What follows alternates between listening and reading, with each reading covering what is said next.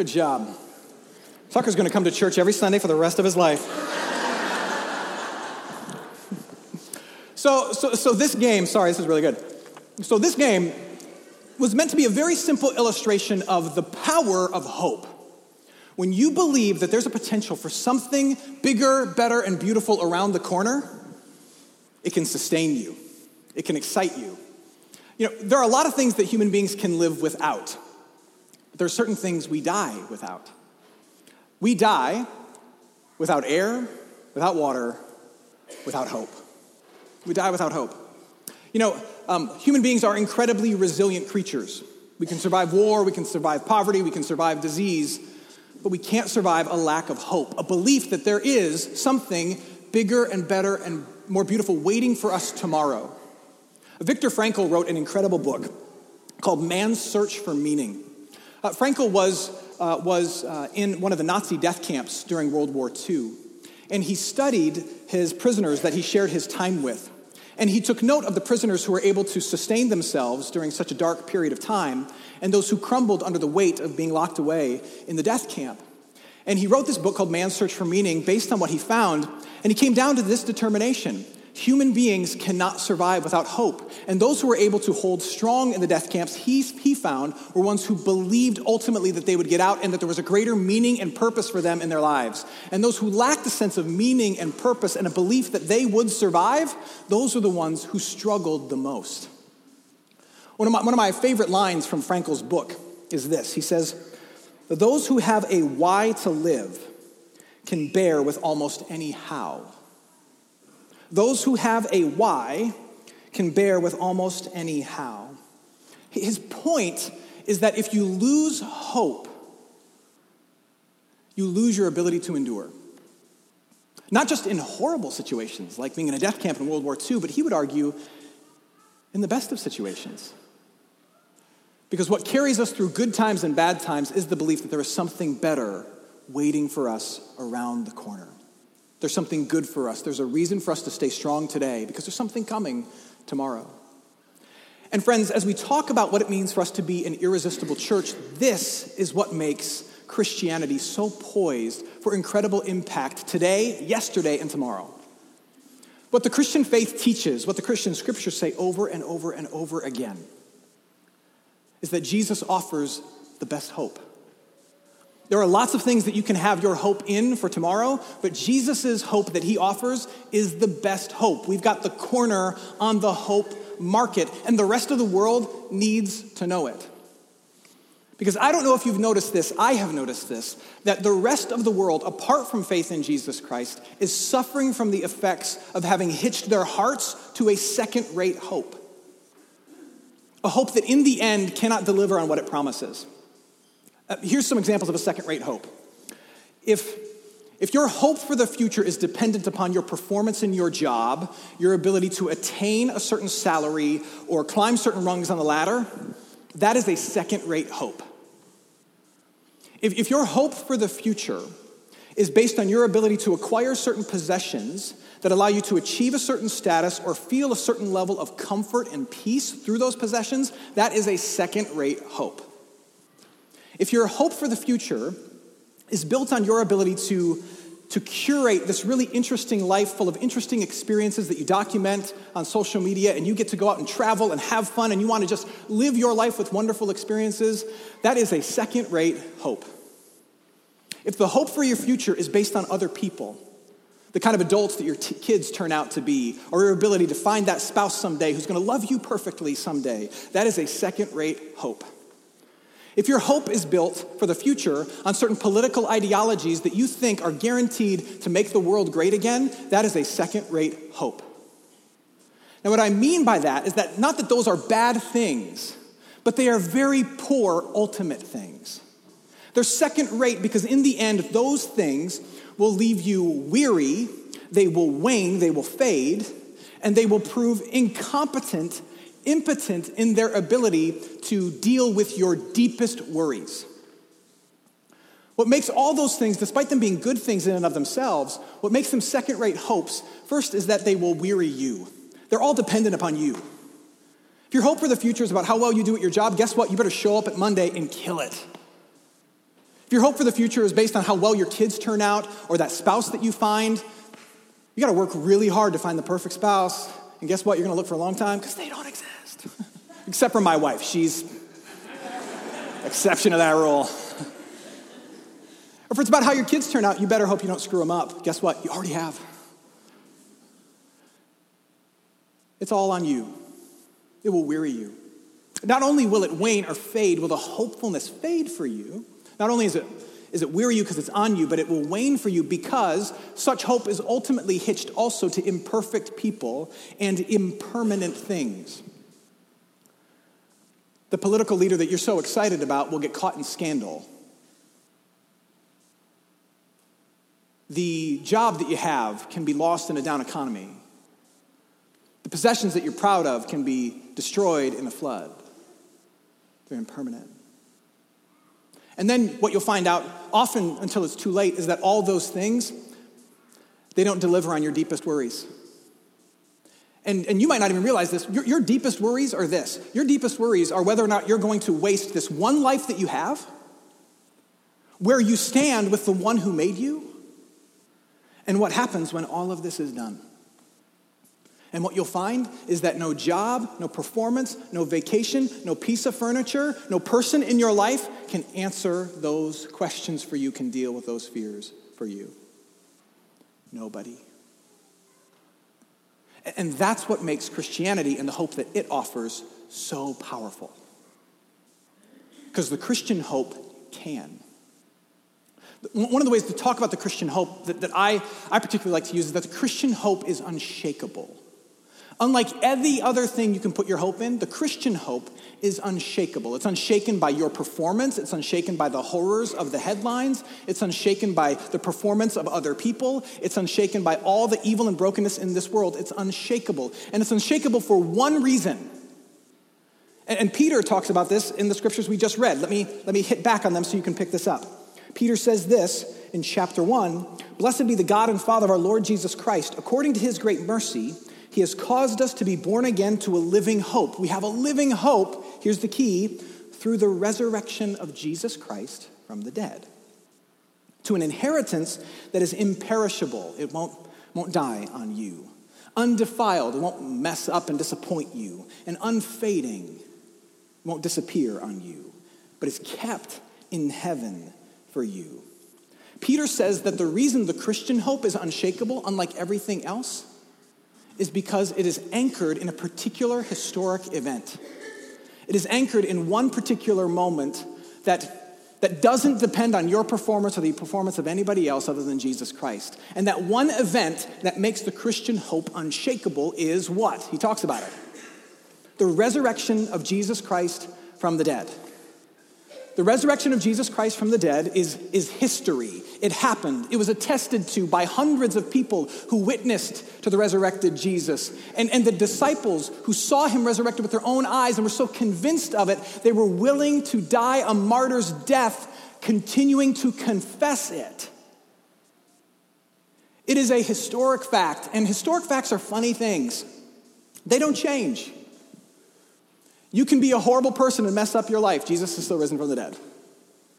The people around you can all disappoint you. Jesus is still risen from the dead. The political landscape can get, believe it or not, even crazier than it is now. And Jesus is still risen from the dead. Historical facts are funny things. They don't change. And what that means is that no matter what happens in you, through you, or around you, the promises of Jesus are still trustworthy. The person of Jesus is still hope-worthy because he still died and he rose. It's attested to in history. No one can undo that. No one.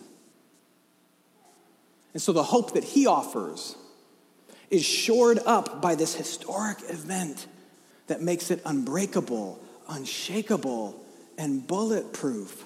I may fail. He is still risen. That's everything. Now, here's why this is important for us in this conversation of being an irresistible church, right?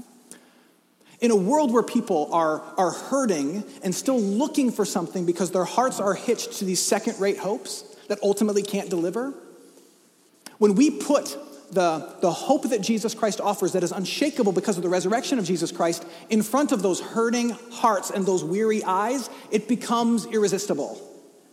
And it begins to draw people to itself. In particular, it draws three types of people. It draws people who know they're screwed up. It draws people who are scared. And it draws people who are skeptical. It draws the screwed up, the skeptics, and the scared. Because they know that this hope can't be shaken by their mistakes, by their questions, or their fears. So, for example, as a church, as we put the hope of Jesus, upheld by the resurrection of Jesus, front and center, people will be drawn to this church who are painfully aware of just how much of a mess they are. And everybody's got a little bit of a screw up inside of them. It just takes some of us longer to realize it than others. A screw up is somebody who understands that there is an expectation on them from every single person in the world, from their spouse, their kids, their coworkers, their peers, their boss, and even their God. And they understand that if an accounting were taken of their performance, an honest accounting by all those people, that they would be in trouble. And people who are aware that they're a screw-up, they tend to take that awareness and they try to spend their lives justifying why they're a mess, or ignoring the fact that they've made mistakes, or erasing the fact that they've made mistakes by being as good a person as possible. But here's what the resurrection of Jesus allows. It says, look, Jesus is still risen no matter how much of a mess you are, so you don't have to justify how much of a mess you are. You don't have to lie about how much of a mess you are. You don't have to deny how much of a mess you are. Just come here and confess how much of a mess you are. Because it doesn't change jack with Jesus. So you might as well admit it to him. And you can come to this place and realize that he can withstand anything that you bring in the door and anything that you can confess. Because he is still risen. And there's nothing that you can confess that will shake the fact that he's risen from the dead and proven himself to be trustworthy and true. He makes it safe for the screw up. He makes it safe to realize that your judgment day has already come and gone. That's what the resurrection of Jesus means. So many of the people that I know, including myself at times, who are aware of how much of a mess they are afraid of the looming judgment, not necessarily from God, but from somebody else out there in the future, and how they're going to fail people or disappoint people, and what the judgment will be upon them for having failed or disappointed. And what the resurrection of Jesus Christ means is that judgment day, ultimately with God for you, has been moved from the future to the past. Your judgment day was the day that Jesus was punished on the cross for your failures and for mine. He took that punishment and then he was buried in the tomb, dead as a punishment. And then he rose from that grave. He rose out of your punishment and mine to prove that punishment was enough.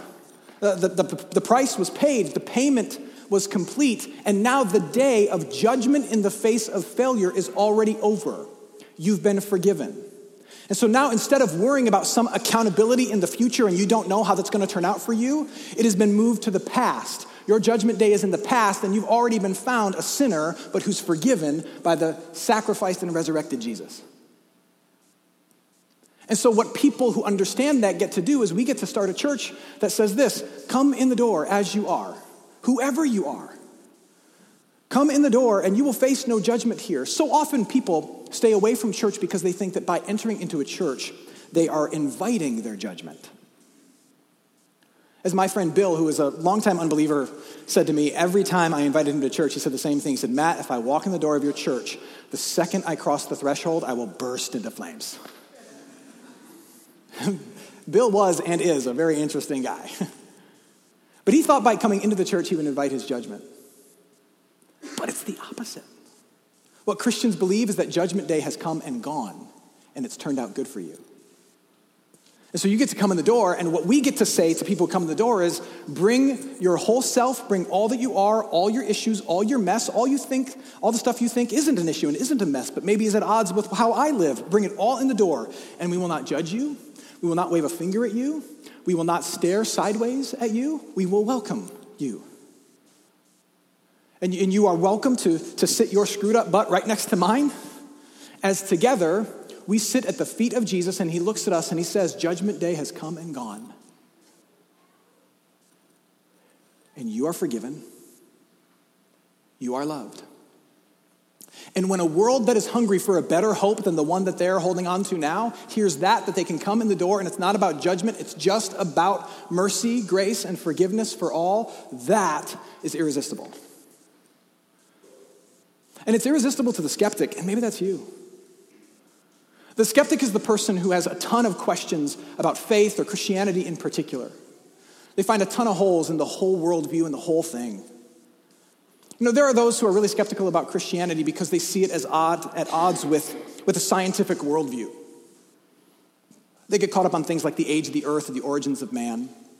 You know, forget the fact that history is littered with brilliant women and men who see no contradiction between science and faith or faith and reason.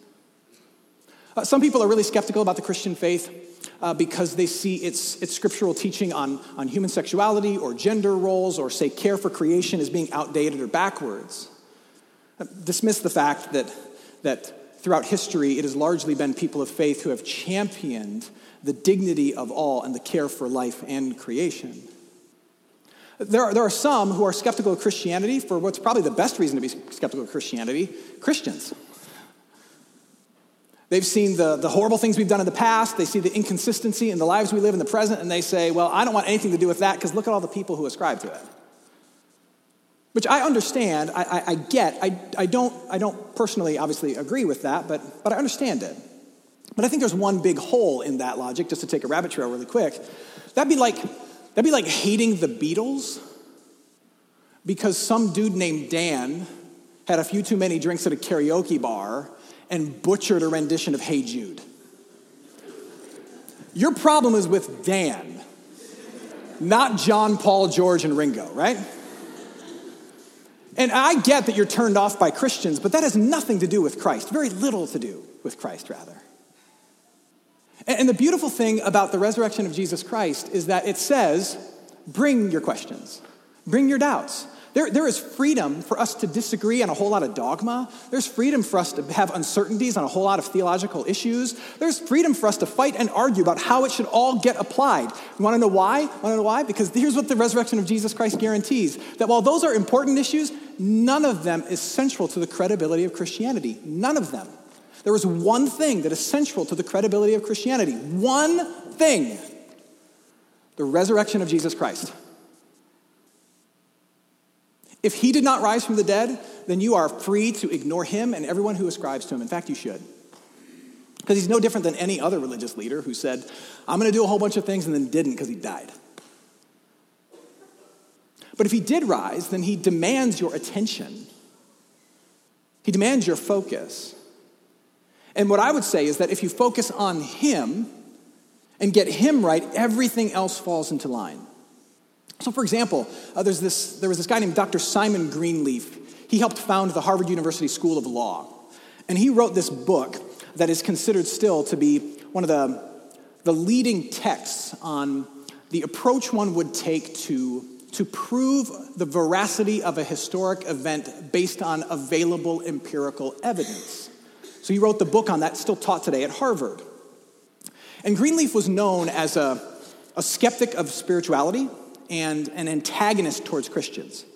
There's numerous accounts of him in his classes antagonizing Christians for their belief in what he called at the time the resurrection myth.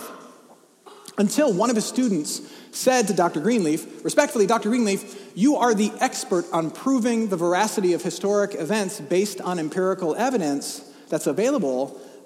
Why don't you take your own book and try to prove the resurrection of Jesus Christ as true or false? Well, either it did happen or it didn't happen. And so Greenleaf took them up on this offer, and after all of his study and all of his research, he came to the conclusion, he said, I'm utterly convinced, his words, I am utterly convinced in the historic reliability of the resurrection of Jesus Christ. He went on to say this is a quote from his own work. About the evidence in favor of the resurrection, he said, I have an undoubting conviction of the integrity, the ability, and the truth of this evidence. Now, he still had his questions. He still had all of his problems with the Christian faith and Christian people. but he got the one thing right that mattered most, Jesus. And irresistible churches say this: if you're a skeptic, come in, bring your questions, bring your doubts, bring all of your dislikes, but start with Jesus. Did he live for you, die for you, and rise for you? If you get that right, if you wrap your heart and mind around that, and there's real evidence for that, everything else falls in line or will get figured out, or honestly doesn't matter compared to that. And in a world where people are hungry for hope, to have a church that says, we're not afraid of your questions, your concerns, or your doubts, or your difficulties with who we are and what we believe, come in the door, and we'll focus on the main thing, and we'll figure out all the other things later. That's irresistible. But it's also irresistible to those who are scared. You could also say those who are anxious, who are frightened, who are uncertain. And I think you've noticed that we live in a world where there is a lot of anxiety, a lot of fear. The resurrection of Jesus Christ speaks uniquely to anxious people, because the resurrection of Jesus Christ gives us a glimpse of the very end. Jesus didn't just promise that everything's going to turn out okay. The resurrection of Jesus Christ is the first fruits, the first tangible evidence of everything in the end being okay. Here's what I mean by this. Paul, deep in the New Testament, says this in 1 Corinthians. He says, in fact, Christ has been raised from the dead, the first fruits of those who have fallen asleep, of those who've died. That first fruits phrase is important. For as by a man came death, by a man has come also the resurrection of the dead. For as in Adam all die, so also in Christ all shall be made alive. The Christian faith at times talks about the resurrection of Jesus Christ as the first fruit. If you grew up on a working farm, or in my case, like with an apple orchard on your back property, you know what the first fruits are. The first fruits are the fruits that show themselves on the branches or in the ground first, and they are proof of a coming harvest. You know that the coming harvest is on its way because the first fruits have showed up just a little bit earlier than everybody else. And Paul is saying that Jesus inaugurated the new world where resurrection happens with his rise from the dead. And he is the first who will rise from the dead. And when Jesus returns from sitting at the right hand of God the Father right now where he is, when he returns, all those who've died in faith, they will rise too, like Jesus rose. And we will enjoy a resurrected and recreated world where all the things that make you fearful and make you anxious, recurring cancers, broken relationships, cheesy church game shows, people who call you on the phone rather than text you on the phone, like all those things that make you anxious and scared, they will be gone. And I realize that would be an absolutely ludicrous thing to believe in. Except for one reason. Jesus Christ rose from the dead. And it's said that he's the first fruits. And you will be the next fruits. And so what irresistible churches do is they look at frightened people, they look at anxious people, they look at themselves, and they say, I know this world is messed up. I know we can't predict what happens tomorrow. We don't know what will happen 2 weeks or 10 years from now, but we do know this, we know how it ends. And it ends like this: the good guy comes back. And what happened to him happens to us. He died, he rose, we will rise. He died, he lived, we will live. And it's going to be okay. Take a deep breath. And in a world where people are hungry for an unshakable hope, that is irresistible. Human beings are really resilient. But there are a handful of things we can't live without. We can't live without food. We can't live without water. We can't live without decent Wi-Fi. And we can't live without hope. And we have got the corner on it, friends. So let us never, as a church, as we talk about the kind of church we are and that we're becoming, let us never, ever be the kind of church that does a bait and switch on other people, where we look at people and we say, you know what? Jesus exists to make your second-rate hope come true. If you hitch your wagon to Jesus, he can make sure that you flourish at your job, that your kids all turn out great, that your spouse is even better looking than they are today. Jesus can make sure that all your friends love you and people applaud you and everything's going to go great for you. Just add a little Jesus to your life and he will make all your earthly hopes come true. There's a lot of temptation to do that, and there are a lot of people who do that. But here's what happens. When you attach Jesus to everybody else's second-rate hopes, when those hopes do what they always do, which is frustrate you, fail you, or refuse to come through for you, they will understandably associate Jesus with all of that and say, well, he must be a second-rate Savior. And he most certainly is not. His hope is unshakable because he is risen from the dead. So bring your mistakes. There is forgiveness. Bring your questions. We're not bothered by them. And bring your fears. Because we know how it ends. It's going to be okay. And when we share that, when we proclaim that, the world can't resist that. Let's pray.